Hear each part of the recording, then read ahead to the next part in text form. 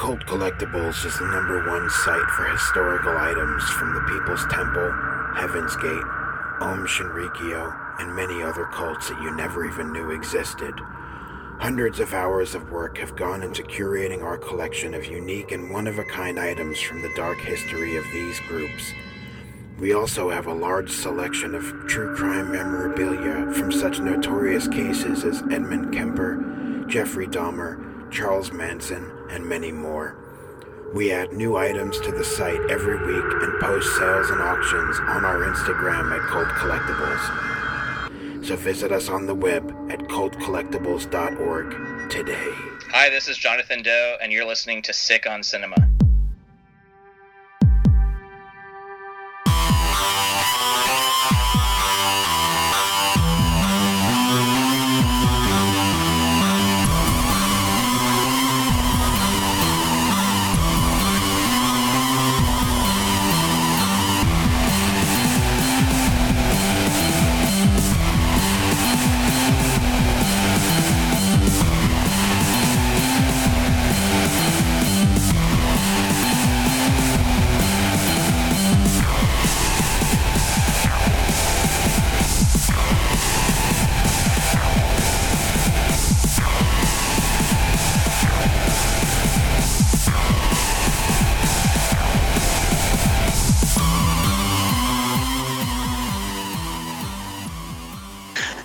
So let's start this where most interviews start. Take us back. Where did your love for movies and horror begin? Oh, my love for horror started when I was a little guy, just like most of us. I was like 5, 6, 7, and my mom would go to sleep and my dad would say, "Hey, you want to see a cool movie?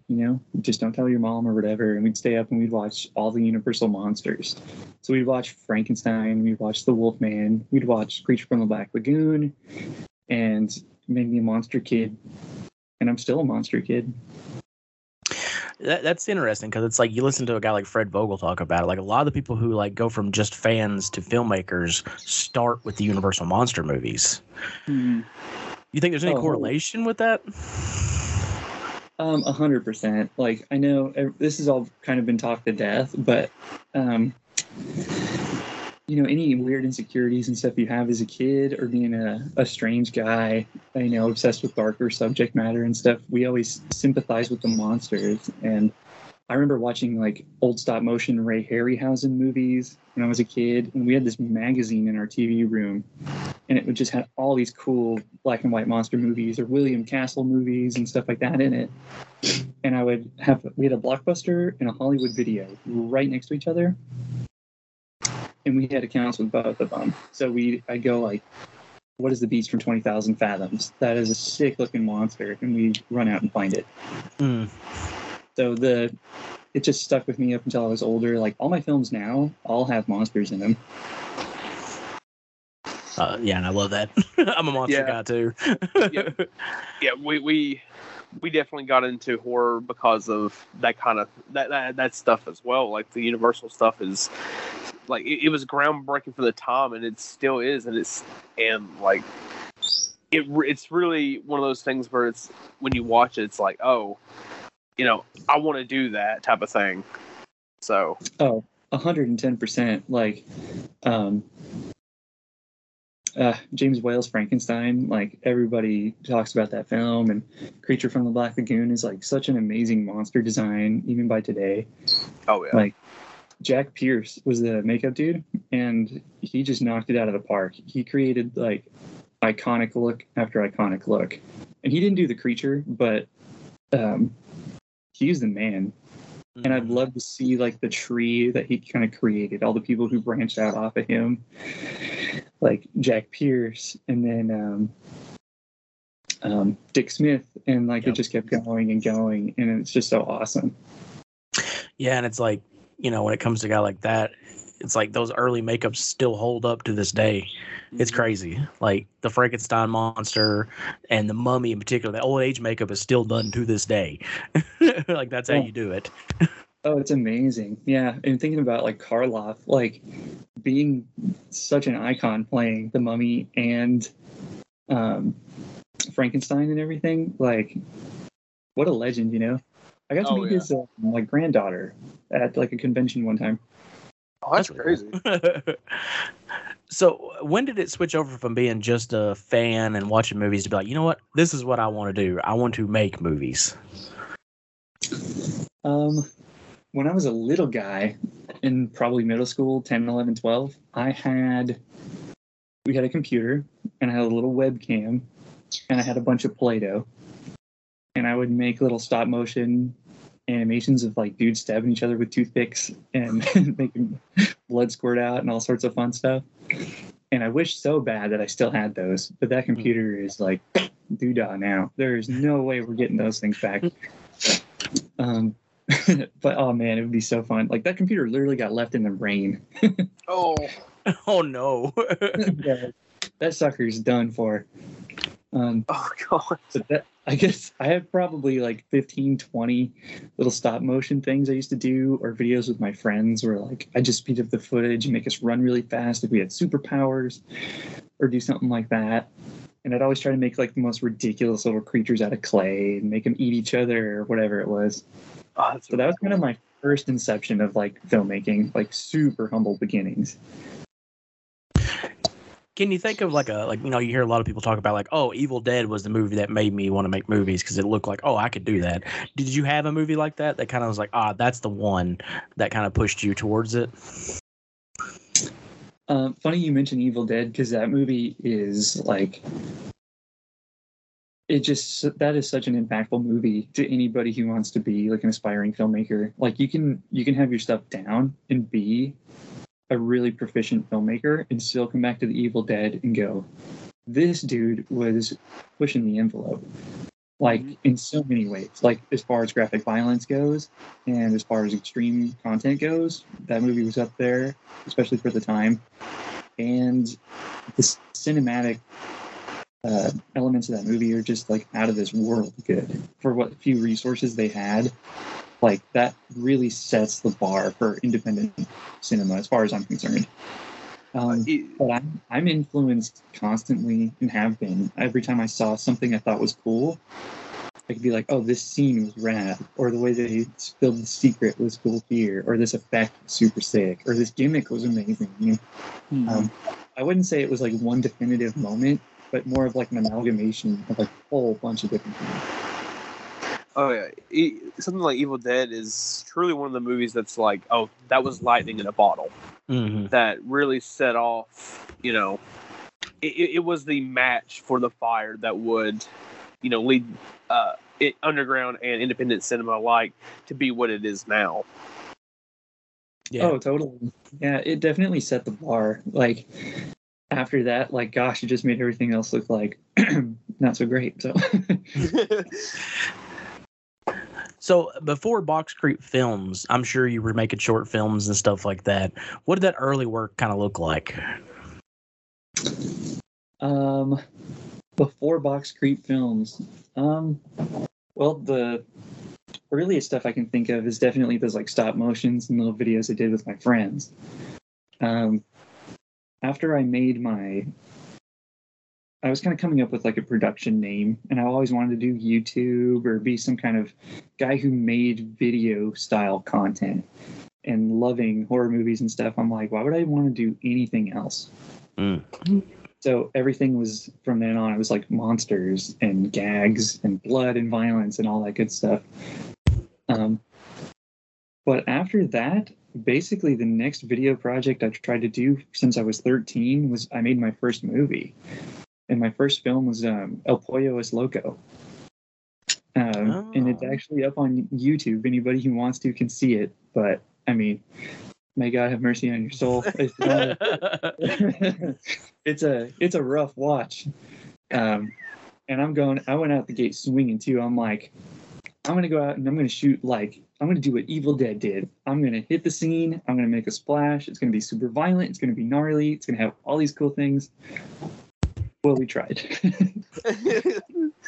And it was fun. My friends had a blast. And it was 45 minutes, which by some standards is a feature. Yeah.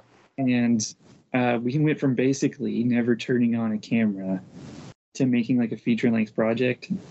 And I went, we got to do this again. It was so much fun. We had a huge premiere. All my friends loved it. And I'm like, well, we got to do it again. So we did El Pollo Es Loco 2, Revenge of the Deviled Egg. And I had a little egg running around with like devil horns and everything.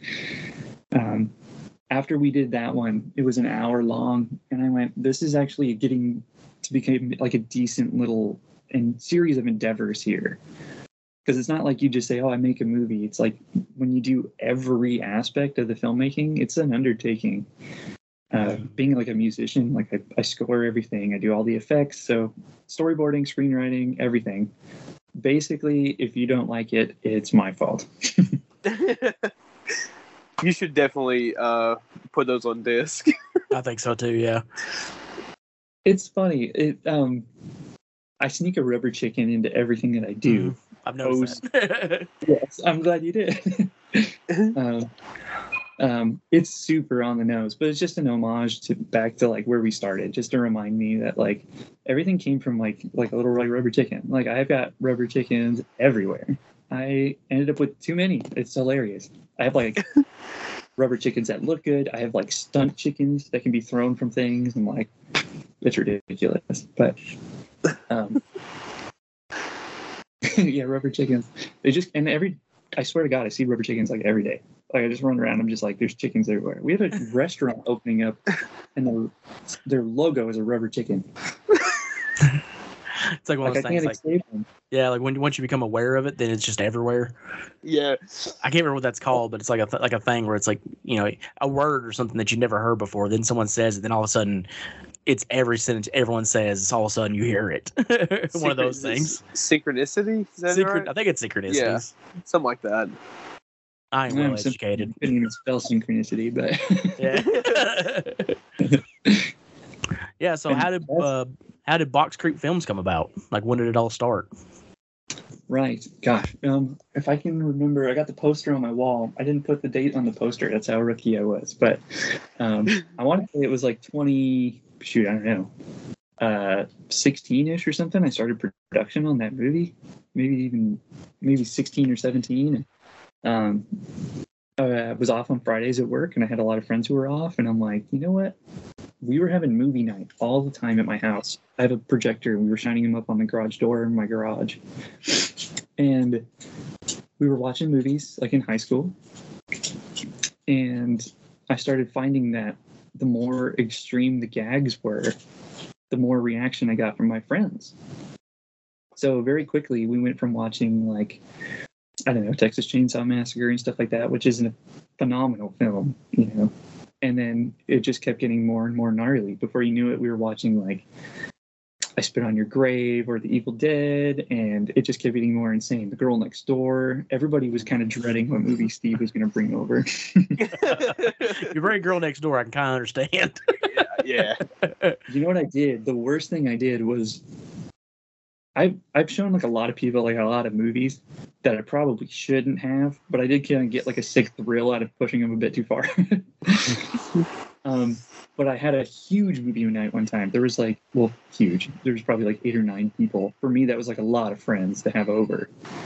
And one of my friends was very much pregnant at the time, right out of high school. And I'm like, hey, let's watch Subconscious Cruelty. Oh no! Oh shit! And I'm sitting there right next to the projection, and I'm seeing the baby getting bled out over the lady, and I'm just like, "This is wild! Can you guys believe this?" And I turned around, and everyone was looking at the ground, or they just left. Oh my God. I had a handful of friends just straight up leave, and they're like, "Well, I'm never watching movies with Steven again." Oh my God. But from that, I did enjoy that reaction, and every time there was more blood and viscera, I just ate it up. And it was kind of like trying to outdo each other and trying to see how far I could push my friends. And then before too long, it's like, well, shoot, once we hit Cannibal Holocaust, the gate was wide open. Mm-hmm. And I'm like, well, in finding all these films, you find some stinkers too. Like you find some shot on video stuff that sucks ass. You really do. You guys know. You guys definitely. Yeah. Oh yeah. So, that has subjected me to many terrible films. me and John have subjected each other to some absolute ass over the course of I don't even know how many years. Yeah. Oh, I'm sure. Yeah. You guys have talked about some of them on your show. Yeah. So after seeing all those reactions, I was like, you know what? I want to make movies that cause like some kind of reaction, whether people love them or hate them, as long as people are having a good time watching the movies. That's pretty much the only takeaway that I feel like is really important with my stuff. If they go, well, that was really dumb, but you'll never forget it, I think that's a win in my book. Mm-hmm. Yeah. So let's so I became familiar with your stuff through Jonathan Doe, and immediately wanted to check them out. And the first one I watched was actually Color Space Blood Red. Talk a little bit where the ideal came from that, and also I find it very interesting too, the stuff we've been talking about, because the feel of that movie I immediately got when I was watching is like, oh, this is like watching like TV in the afternoon and finding a horror host. Like for us, it was a guy like Wolfman Mac and him showing like a B space horror film, and I was like, this atmosphere is amazing. So kind of talk about your influences, where the movie ideal for the movie came from, stuff like that. Thanks. Yeah. After I made my first two films, so Pollo Es Loco 1 and 2, I went, okay, I'm getting pretty good at this, and we'll start making our own movies, and we'll get these reactions out of people that we want to see. We want to give them a good time. So I decided to make Color Space Blood Red, and I went, I'm going to make like the most violent thing I can possibly think of. And some of the most violent things that come to mind are the guinea pig films. So I was like, I'm going to make a schlocky version as best to my abilities that I can that pays homage to films like The Thing, a great underrated splatter film, I think, or the guinea pig films. And I'm like, I got a guy on a table, and instead of being tortured from the outside, we're going to have an alien burst out of him for upwards of 12 minutes in that one particular scene. And I'm like, how crazy can we get? And I'm like, well, I'm going to need sets and everything. So what do I do? Well, I started taking apart doors in my house. And I built all of the interiors out of the same wood. So there's two sets inside the ship. They're both made out of the same materials. I just repurposed them in a different location. Wow. That's awesome. Yeah, that's really awesome. Yeah, well, when you're doing everything on like a skin-tight budget, it's like, well, what do? I could go to the store and spend a few $100 on lumber and stuff. And I'm like, or I could just take apart my door. So I did. So I started ripping doors down, and like, I build I would say every Halloween I build like a pretty elaborate haunted house, and I get like upwards of like 1,000 trick-or-treaters at my house every Halloween. So I'm kind of like the spooky guy in my town. Everybody knows. Everybody comes flooding in my house, and we make people piss their pants. And so building sets and things. And being in drama class in high school, building sets and everything, kind of is second nature. So I'm like, I'm just going to build this spaceship wherever I can. What better place than in my bedroom? So I built the interior for the spaceships in my bedroom.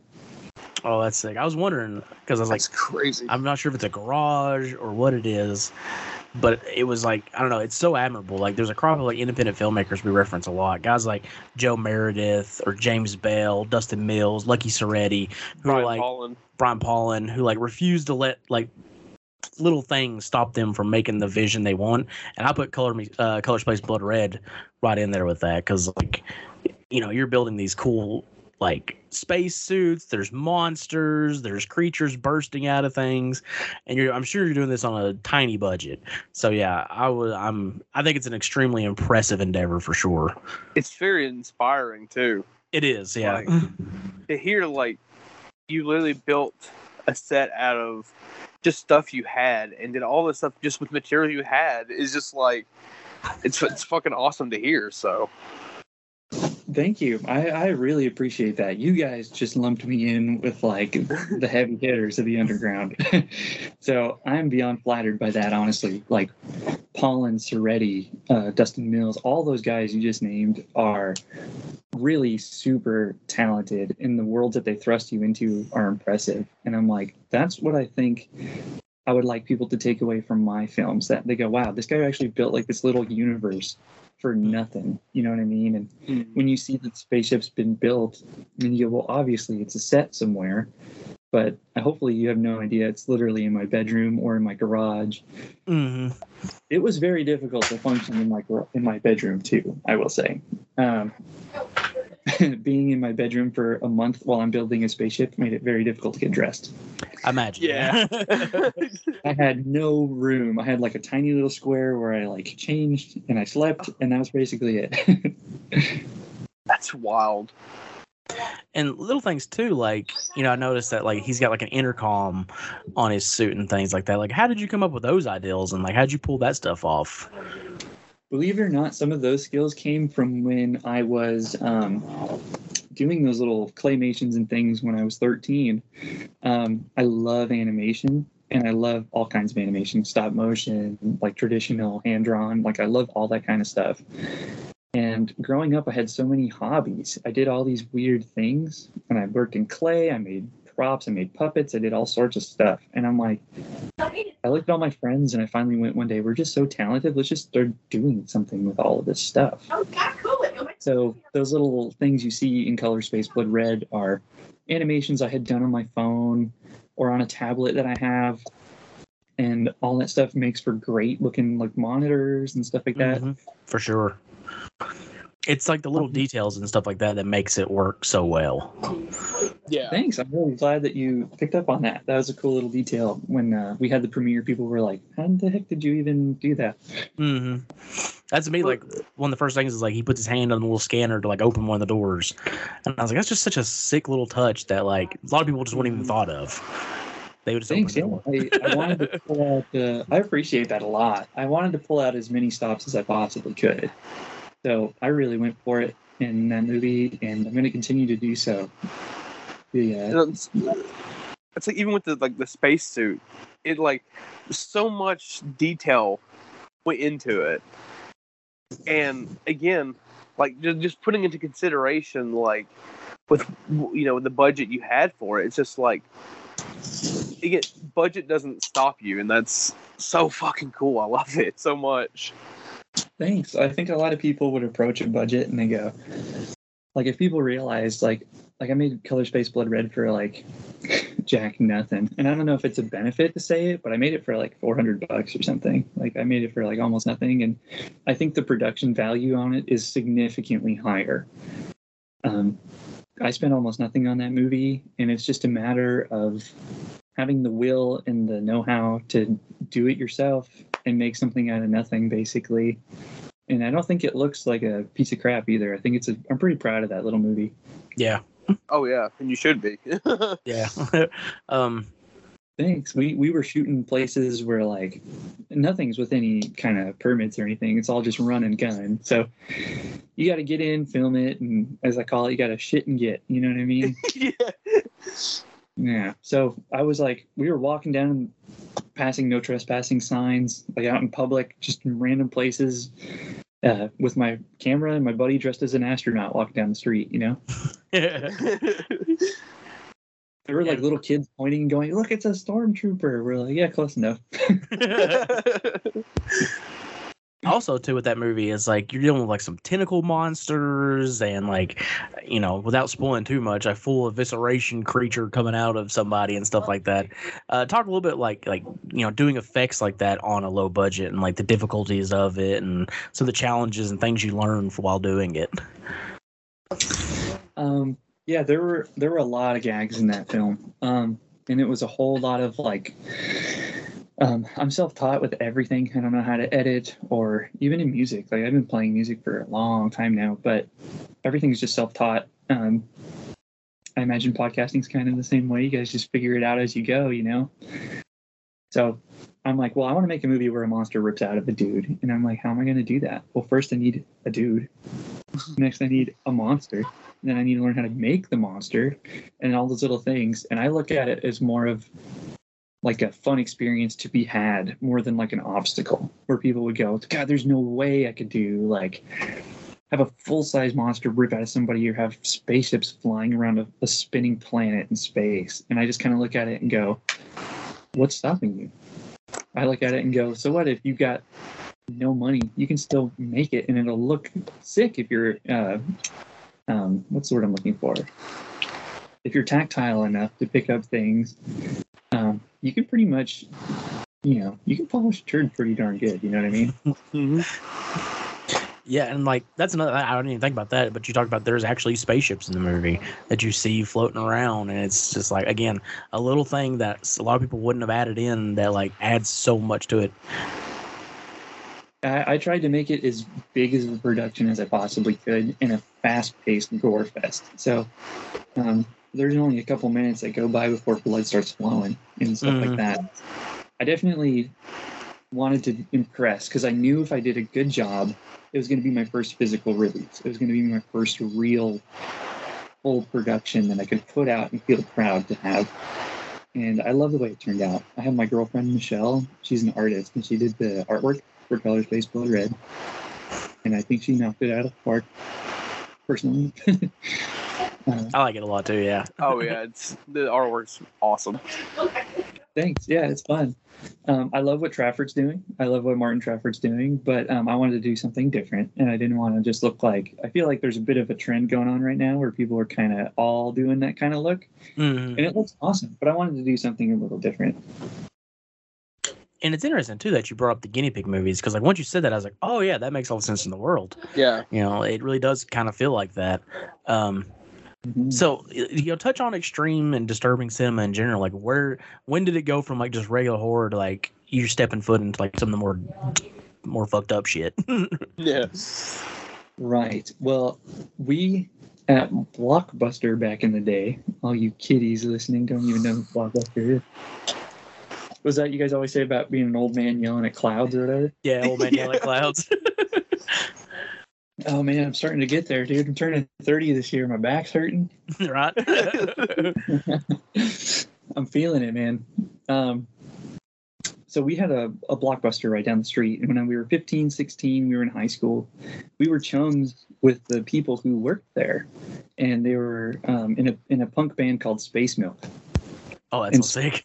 Space Milk was pretty sick, not gonna lie, dude. I remember seeing Space Milk play at like the pizza joints and stuff around here. And we were friends with them, so they would rent us unrated films, rated R films we weren't allowed to see at the time, because you're not allowed to rent those things till you're 18. Yeah. And so we'd come up and we'd go like, hey, so what is this like Martyrs thing all about? And they'd be like, well, you guys should really ease into this one. And then I'm like, oh, okay. So every time they said that, I was like, well, this is cool. So anything, you're not really supposed to see, it's like putting that sticker on an album, Mm-hmm. Yep. It's like parental advisory. It's like, well, hell yeah, I want to check that out for sure. So the guys in Space Milk, huge shout out to those guys, because they gave us stuff like Henry Portrait of a Serial Killer, Martyrs, I Spit on Your Grave, the original and the remake, and The Girl Next Door, stuff like that. And then it just kept going. And then pretty soon it was just like, well, gosh, what is this, August Underground thing?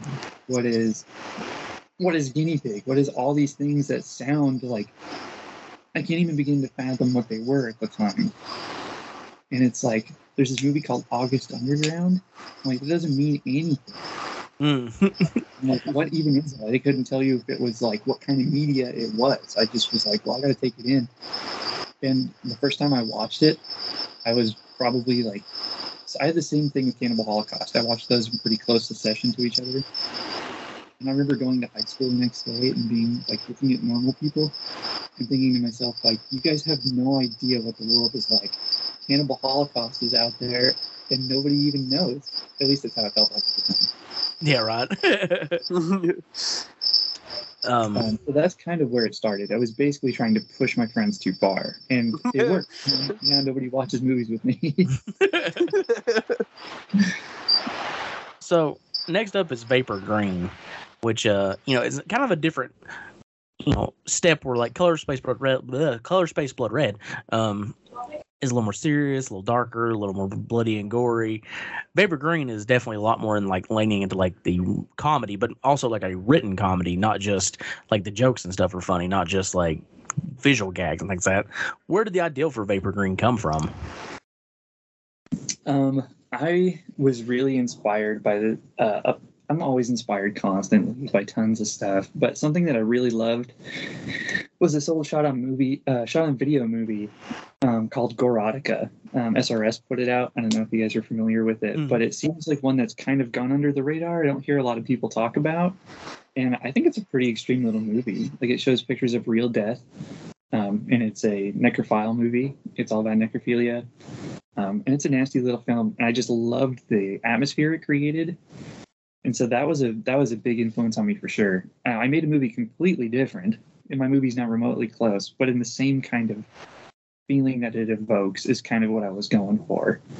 And I can approach a project and go, I'm going to make the most vile, nasty, sickest thing that anyone's ever seen. And it's kind of a joke, but everything has like a touch of cuteness to it. Like, I can't, like, you just can't beat it out of me. I don't know what the deal is, but Vapor Green was definitely a more intense plot than Color Space Blood Red was. Color Space Blood Red had a pretty simple premise, but one that no one's really seen before. And same with Vapor Green. Vapor Green was shot, edited, effects, everything within like a month and a half. Oh, wow. Damn. Yeah, that's crazy. Yeah. From the inception of the idea to, like, I'm driving down the road and the thing just hit me like a train. And I'm like, I'm going to make this into a movie. I pulled over, recorded the whole thing into like a super long voice note on my phone, got home, started writing it all down. And then the guy who I wanted to play my lead actor is my buddy Ian Johnson. He's an awesome dude. He's a bit of a spaz, but he's an awesome guy. And I'm like, dude, I want you to be the lead. And he was moving in a month and a half. And I'm like, we're going to crank this sucker out like you wouldn't believe. So we did. And, yeah, I definitely wanted to bring those guys up. As far as story and effects go, I think it was like the most ambitious thing I could have pulled off at the time, I think. But I definitely wanted to bring up Ian Johnson and Shane Kepler. Is that how you say his name? You got it. Okay. Because, like, they're great in Color Space Blood Red, but in particular, I really, really love them in this movie. It was Rick and Jeremy, I believe. Yeah. Talk about them, like, working with them and, what they bring to the projects. Those guys are so talented, man. They've been some of my best buddies since I was like a little kid.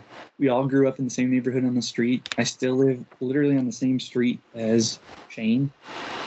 And his sister is Rachel, and she's beautiful, and she's extremely talented too. I knew both of them like all through school, and they're just awesome people. I'm a huge Kepler fan, as I've told them a million times. But Shane is he's a drummer in several bands. He's just a super awesome talent. Like, he's one of those dudes you just pick up things and can run with them, and Ian's the same way. And honestly, I'm like just surrounded. I'm inundated with talent. Like, all my friends are just oozing talent, and they just don't even know it. So, me being an exploitation filmmaker, I'm going to exploit it as much as I can. And I'm going to make them look as good as I possibly can. And every time, it's kind of funny because I don't get invited to do a lot of things with my friends, but anytime I propose an idea, my friends are like, I am there. And they come running. They're like, let's do it. Like, I just had a buddy of mine text me the other day. He's like, dude, when are we shooting your next project? He's chomping at the bit. And that's going to start next month. Ooh. Look forward to that. Yeah, I too am a Kepler fan. Him as Jeremy in this movie is like, it's so relatable because everybody has that one dude that's like, they're useful for some things, but man, you don't really want to be around them. And like, he plays that role perfectly. I feel like I'm that friend.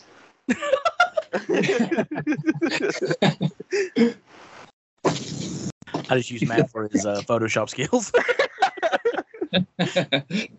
Dude, hey, everybody needs that Photoshop friend. I'm definitely not that friend. But yeah, I'm a huge fan of theirs. And having Shane live on my street is such a gift because I can just call him up any day or night, any time of the day, and just be like, hey, are you free? You want to shoot something? He's like, yeah, let's do it. He'll literally just walk down the street with like his beer in his hand, like, here I am. Also, I used to be a big skateboarder. So I'd be remiss if I didn't ask about the freestyle skateboard that's in the movie. Whose was that? Who was doing the skating? Because clearly there was definitely like some differentiations between some scenes. I saw some primo action going on and stuff like that. Right, yeah. So I'm the skateboarder. Ian is playing the skateboarder. I live in Southern California. And growing up here, you're basically like, you learn to walk and then you learn to skate. Like, it's not that far of a jump. Everybody's got like 12 boards. Like, it's not that big a thing over here. So like, I was at the skate park twice last week. Like, and it's that, I mean, I talk a bigger game than I can. I kind of suck at skating, but I do enjoy it. I do enjoy it. So I go to the skate park when it's not busy and I stink it up and then I come home, but it's right down the street. So, I wanted to incorporate skateboarding into his character because I kind of wanted to show the progression of his character going from like a happy-go-lucky kind of guy who's just skating, doing his thing, to kind of getting involved with this whole grave robbing and bodily dismemberment thing, and it kind of starts not going well. So having him start skating in the beginning where he was skating well to kind of not skating as well and kind of crashing and stuff later on in the film kind of showed the deterioration of his character as well. Yeah, I really dig that. Anytime a movie incorporates skating well, too, where it doesn't feel cringy, is always a plus in my book. Oh, yeah. The making it not look cringy part was difficult because Ian's never skated a day in his life, so I had to give him some crash course, but we pulled it off. I think to the untrained eye, I'd be perfectly fine. Like, just because I skated, I could tell that there was a difference between the person doing the trick and the person skating, but I think most people wouldn't even notice.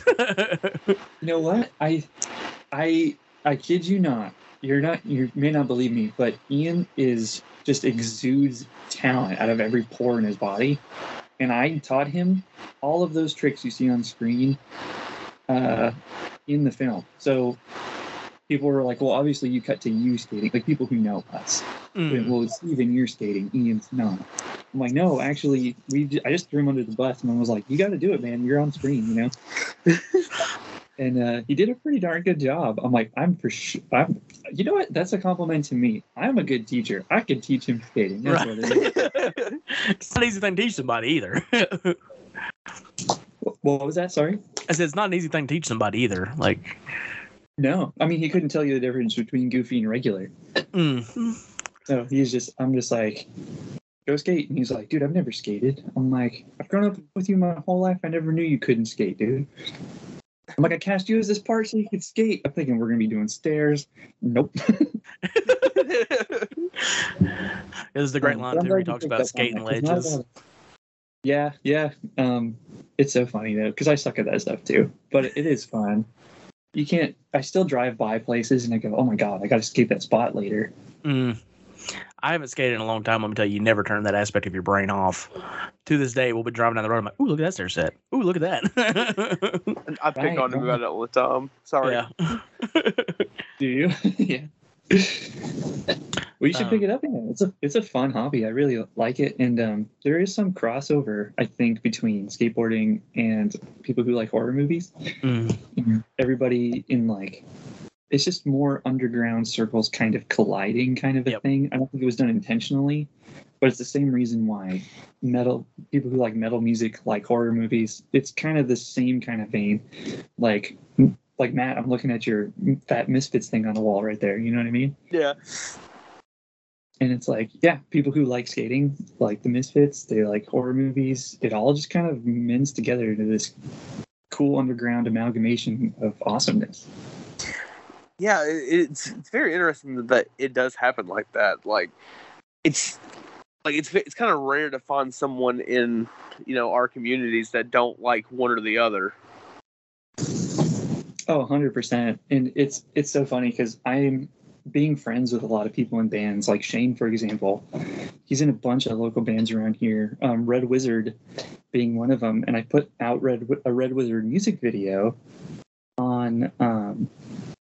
Shoot, I don't remember. Was it Vapor Green? I'm trying to remember which one it was. Yeah, the Red Wizard music videos on Color Space. And then my other friends in a band called Arugula, and they're on Vapor Green. The reason why I could put out their music videos like that is because I'm friends with Buddy from Glory or Death Records. He's like a local record label around here. And they got some awesome bands on there. So I highly recommend like Who Do a Kill from Arizona. They're amazing. Arugula, Red Wizard. And then I just love so many different aspects of the subgenres. Like I like cheesy power metal stuff. I like there's some grindcore stuff I like. There's a ton of stuff all over. Like Acid Witch is amazing. I don't know if you guys know Acid. Yeah. I've been into Acid Witch, like they're so good. They're so sick. And then like Defeated Sanity, like all the really gnarly technical death metal stuff is super sick, to the really dumb, like you listen to it and like your IQ drops 10 points kind of stuff. Like I love that stuff. Like Body Box is amazing and stuff. Oh my god, yeah. Like, oh my god, like dude, Double Wide Stomp me like all day long. Like I'm all about it. You know what I mean? That song goes hard as fuck. Oh, they're so amazing. And playing with all these musicians and stuff, like jamming with friends and things, like you get turned on to so many different kinds of music. I love all the slow stuff, like the really doomy stuff. I love the fast stuff.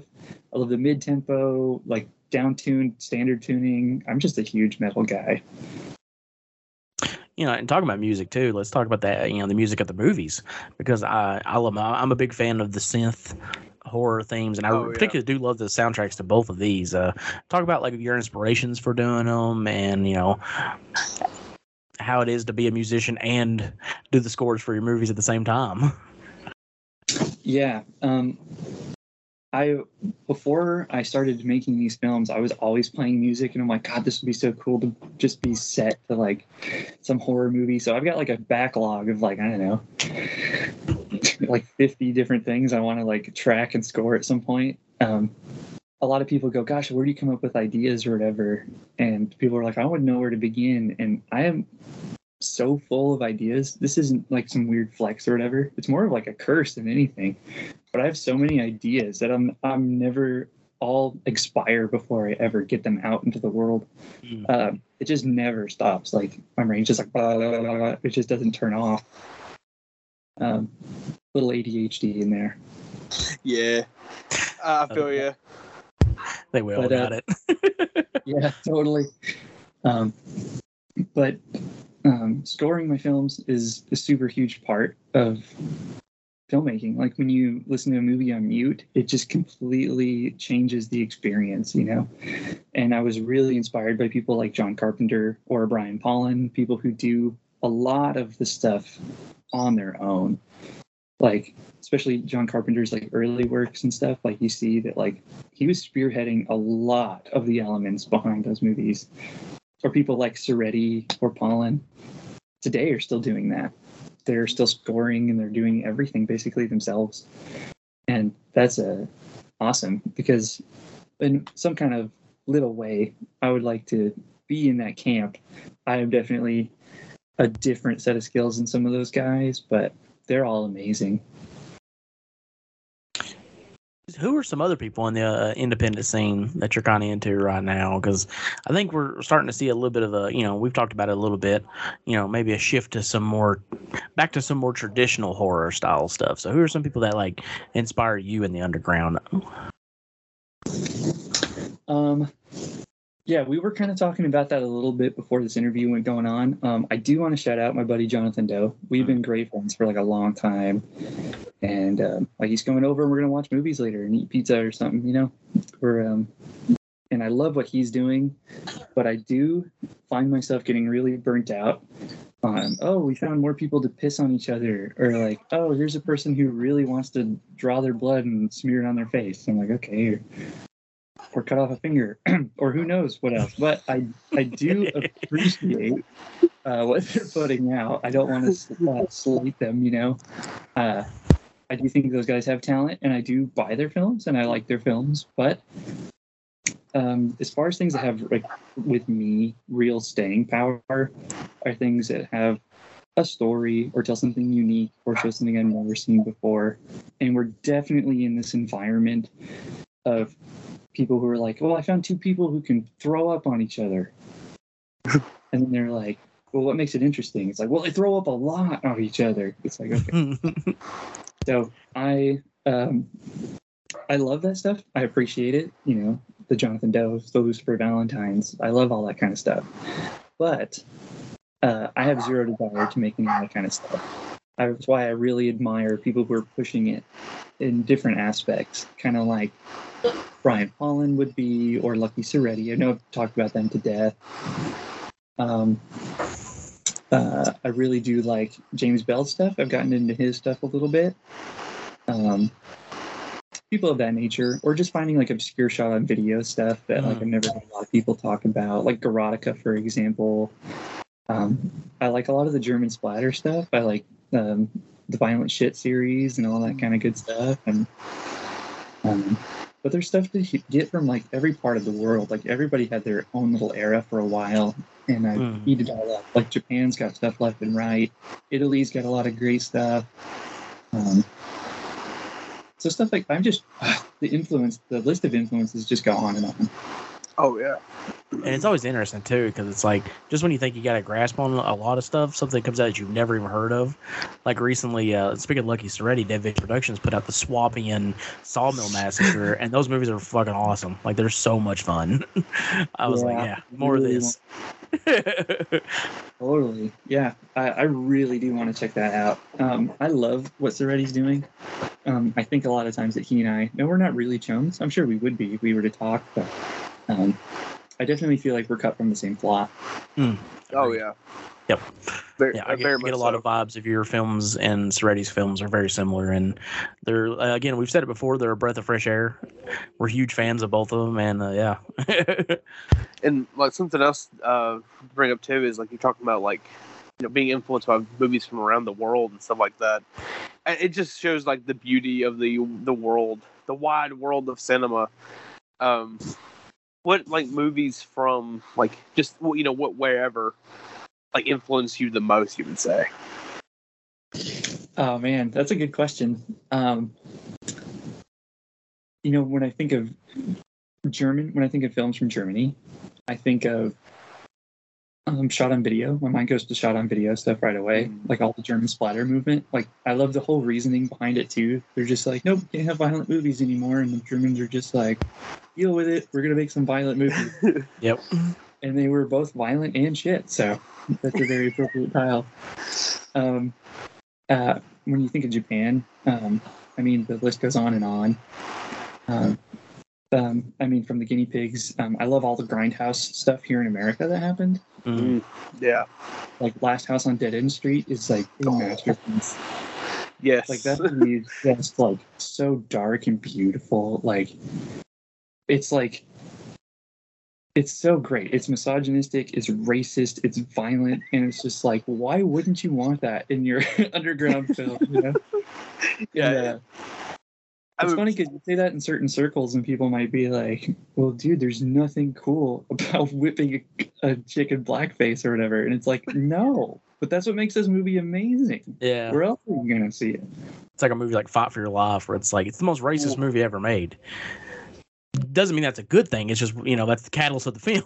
You know, yeah. like, Exactly, yeah. And a lot of these films were made under bad circumstances. Like, as much as like the Italian cannibal genre is a lot of fun, those movies were probably a nightmare to shoot. Yeah. You know, we've talked about like all the old Mondo films. Like, I wouldn't say I'm an expert on anything, but I'm a little well versed in lots of things. Like, I've seen some Mondo films. And I would not be opposed to Mondo films coming back in maybe a little bit better way than maybe Charlotte's Net did it. Well, you know, that wouldn't be too hard, I don't think. Oh, God.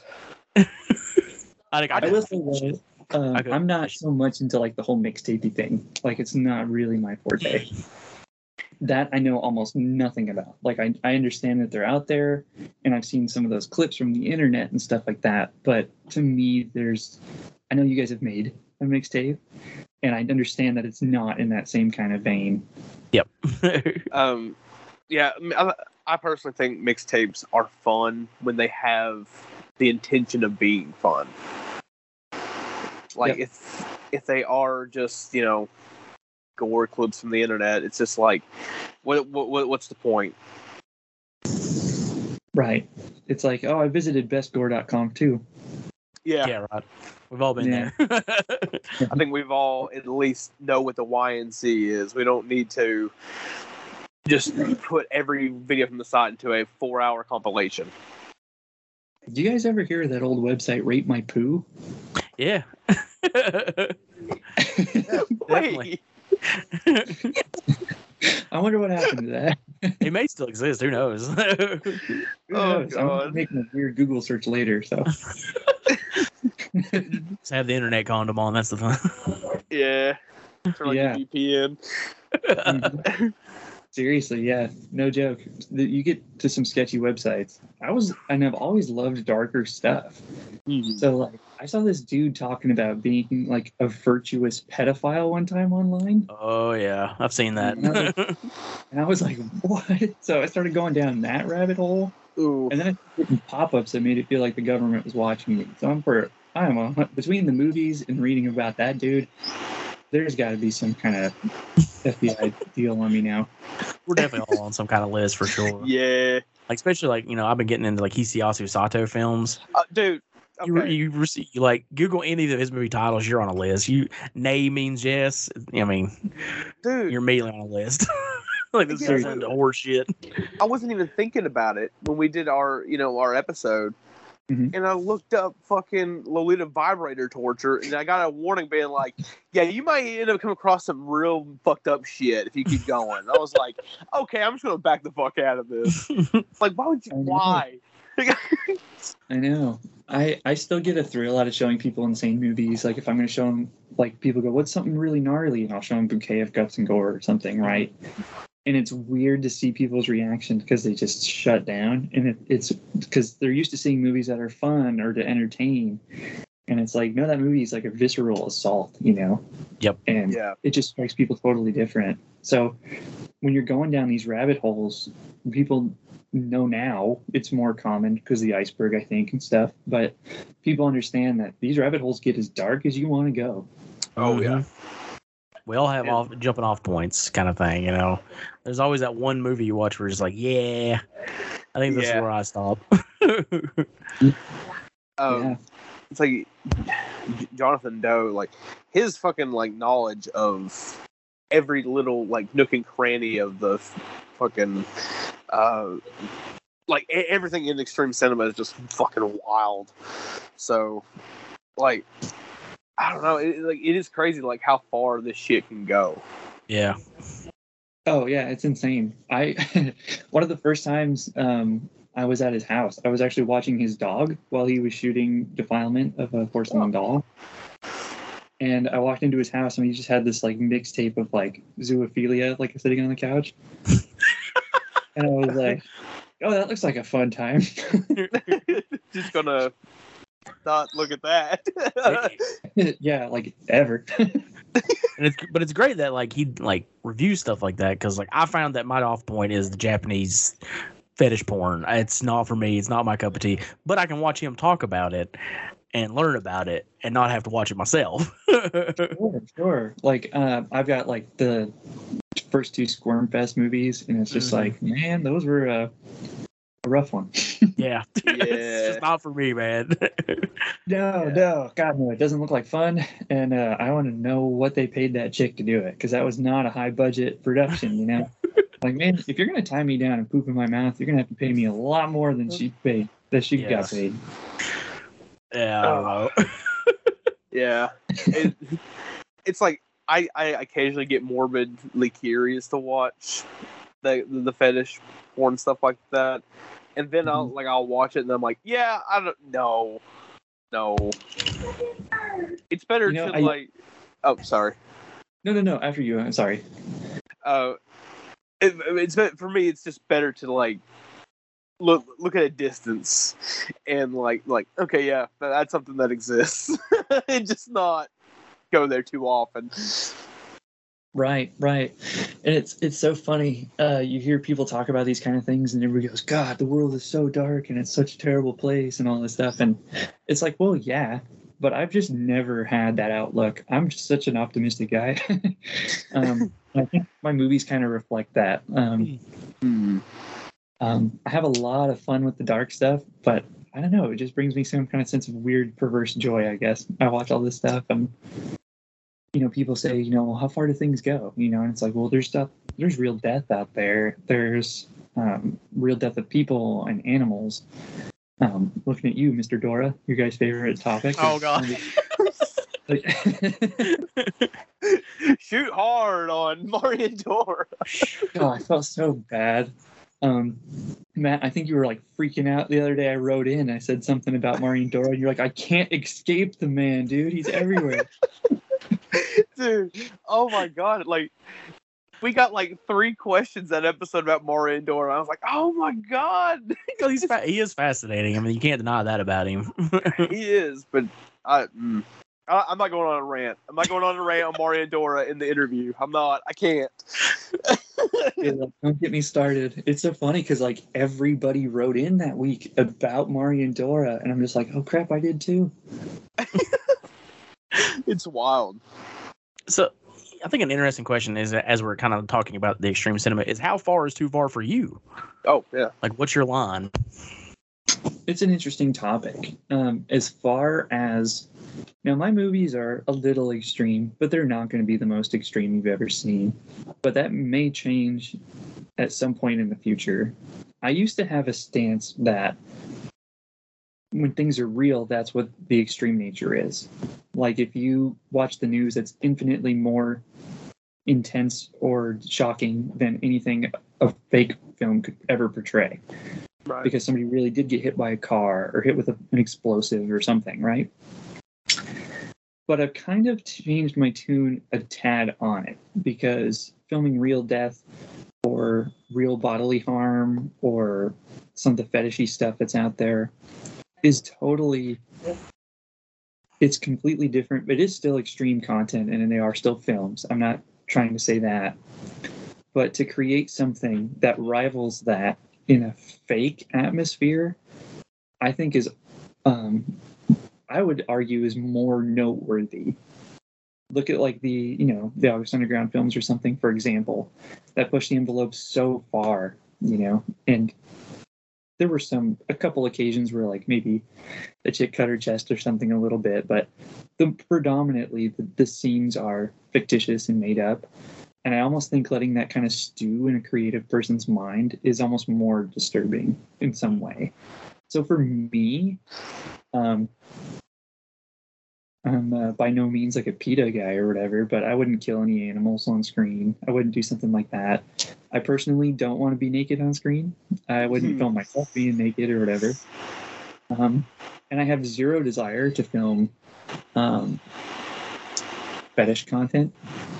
And so I probably just won't do that out of kind of, for lack of a better term, I would say boredom of that kind of subgenre. Because it just feels kind of like, well, we've seen this before a lot. The stories a lot of times aren't as ambitious as I'd like them to be, or something like that. And I'll still dabble in it, and I'll take a look at whatever's coming out, because I do enjoy that stuff. But for me personally, I'll probably never shoot that kind of stuff. And that's not to say that I won't shoot sexually explicit material. Because I have an idea for a project that I know I've mentioned to John before, and he's chomping at the bit for me to shoot it. Because as soon as I mentioned it, he was like, no one's ever done that, like remotely close to that. And I'm like, yep. And his eyebrows raised, and he was like, I don't even know how you're going to pull it off. And I'm like, me neither, but I can. I think that's a great attitude to have towards this. It's like, oh, no one's done that before, or, oh, how can I do that? Well, I'm going to at least try, Yep. Absolutely. Very admirable. Yeah, whether or not like you pass or fail isn't necessarily the most important thing. For me personally, I will not ever release anything that I don't feel is a success. I will not do a disservice to my audience like that. I think that's wrong. But from a creative perspective, just giving something 100% is what's important. Is that you've tried it and you've attempted something. Right. Like you guys did with your magazine. I'm sure there are things about your magazine you wish you could have done, or maybe done a little better, or whatever, have it be in your heads, But I love the magazine. And you guys probably got an immense satisfaction out of seeing people like us get them. Yeah. Sure. Definitely. And you guys should be super proud of that. And this podcast, Oh, shucks. We appreciate it. Speaking of shucks, I should clear the thing of my name. Yes. Because my last name is all sorts of retarded. Nobody ever gets my name right. So my name is Stephen Grischuk. And you guys do a great job. You guys actually knock it out of the park. You guys do a better job than Jonathan Doe does. Like, no joke. I was on his, well, maybe this is a spoiler. I don't know whose episode's coming out first, but whatever. If he's got an issue with it, he can handle it like a man. So I was on his show. And that's either going to come out shortly before or after yours. You guys are kind of been vying for competition here. But there's going to be 2 podcasts with Stephen G coming out. So, Hey. Yeah, I'm psyched. It's really cool to see. And I have some inklings going on, some rumors going on that I might be part of like a documentary that's going on down in Brazil. I'm going to be interviewed to talk about Orozco the Embalmer. Oh. Yeah. Shit. For Carnificine. Or I think that's how you pronounce it. It's Portuguese, I believe, so. I know nothing about Portuguese. We barely speak English, so. Yeah, I struggle enough with English too, man. So, speaking on, you spoke on it a little bit, but what is next for Box Creep and you? Is it the third of the Colors trilogy? Because it's on the back of the boxes. I feel like it's got to happen, right? You got it. I was knocking around a few ideas trying to figure out what I'm going to do next because I have some things I want to do more skateboarding in, which would make Brandon Terry for Morbid Horror really happy because the dude shreds. He's really good. Oh, he is, yeah. He is insanely good. I'm like, man, I did a kickflip today. He's like, dude, have you seen what I do? Like, yeah, he's insanely great and swell guy too. Really nice dude. Mm-hmm. So what's next for me is I decided, I'm going to do the final color in the trilogy of colors. Because I had Color Space Blood Red, Vapor Green. The next, I'm not going to release the title just yet because it's going to be a little while before it comes out. People have a nasty habit of announcing things before they come out. No, what? No, what are you talking about? Oh, God. Oh, God. So it's not going to come out for a while, but shooting will begin hopefully next month. I'll be doing some kind of B-roll kind of stuff, but it's going to be a very ambitious project, and the color is going to be black. Cool. Because I kind of look at red as like, well, you're maybe born in blood, right? And then as you grow, like nature does, green, right? Kind of like the midsection, and then black is death. There's nothing beyond. So, but that's dumb artsy-fartsy bull that nobody cares about. My graphic design brain immediately was like, oh, red, green, blue. So it's RGB. You know what? I would have come up with that, but I'm not that smart. So that's just me being a nerd. Ignore me. I guess it still works, actually. Yeah. Black. Yeah. I could come up with something for blue, but it's not really in the works. Black is going to be the thing, and it's going to be my most ambitious project, like, for sure. I want to improve at least in a couple different elements with each film that I put out so that people go, it wasn't like his other stuff, you know? I never, ever want to hear that. So in this movie, against some people's better judgment, I'm going to push it pretty far. There's going to be, like, stop motion involved. There's going to be puppets involved. There's going to be live action. There's going to be several locations. I have to do some stunt work where I light myself on fire. Be careful. Yes. Yeah, which saying that publicly, like, I don't know. I kind of think of the fire thing like, I don't know, I'm just going to go up. I'm going to be put out. I'm going to be all right. But if it goes wrong, you end up with like 6 fingers, missing an eye, and you end up on Oprah. I would rather not be doing that. You end up on Oprah. Oh, boy. And I'd rather not do that. I definitely don't have a death wish, and I'm not really into hurting myself. So I want to make it out all right. But I do have a story to tell. Oh, God. Yeah. We'll see how it goes. Fingers crossed, guys. Wish me luck. Definitely. We're looking forward to that for sure. For sure. Yep. It's so funny. Jonathan Doe thinks it's the stupidest idea ever. He's probably right. But he just every week he's sending me videos of like people lighting themselves on fire and it not going well. And he's trying desperately to talk me out of it, and I think it's just adorable. But he's a swell guy. He's gonna be there. He's gonna be there with one of the dudes putting out the fire. Oh God. Just be careful. Yeah, just don't tell us when it's happening. Just tell us when it's done. Yeah. So I don't. Dude, my girl gave me the green light, and I'm like, yeah. She's like, yeah. And I'm like, all right, it's going down now. So we'll see. And you know what's so funny is when you're watching a movie, you watch a burn, and you're just like, it happened. You watch a big budget Hollywood movie, they'll burn a dozen people at the same time. They're all running around. They're all fine. And then it's like, gosh, but on a budget like I'm working with, it is a big to do. You know what I mean? For sure. So for me, it's pushing the envelope a little bit. Any kind of stunt work on a small budget is always insanely like you got to tip your hat to it, right? Because it's like there's no strings, like there's no safety net. You're just doing it. Right. I think it was in Morbid Tales, Brian Pollan's kind of anthology thing, where one of his buddies like lit his arm or something on fire, and I was like, I could pull that off. I could totally pull that off. But I was like, I could pull that off everywhere. Oh God. So we'll see how it goes. But there's no backing out now. I've mentioned it on his show, your guys' show, so it's got to happen. And it's so funny because everybody winces. I'm just like, it ain't even going to be a big thing.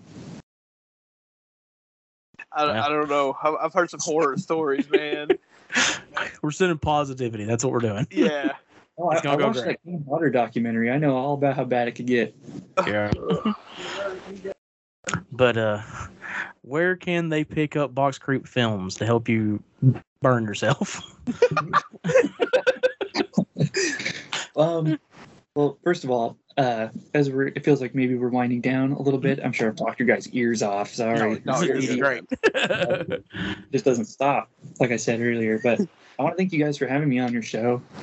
Honestly, I've been listening for such a long time. I never thought I'd get here, but this is such an honor for me.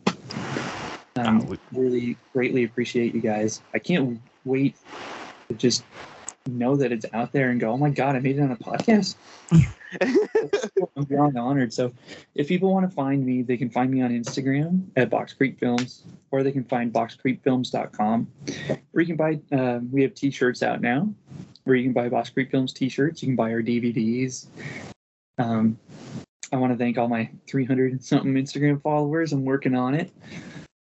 And I'm so grateful to be like a part of this whole independent cinema thing. Everyone I've met has just been like all smiles and really supportive of each other. And you guys have been so sweet to me, shouting me out all the time.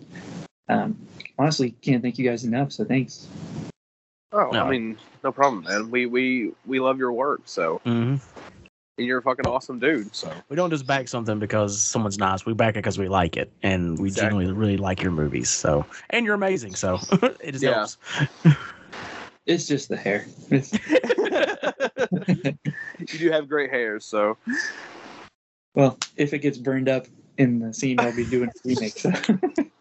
Let's not do that. Yeah. No, let's not go there. But once again, thank you for coming on, sir. And yeah, everybody go buy the movies. They're great. Yes. Thanks, man. And all you people out there, listen to Sick on Cinema. It's the best damn podcast out. Hail the rubber chicken. Hail the rubber chicken. Thanks, my man.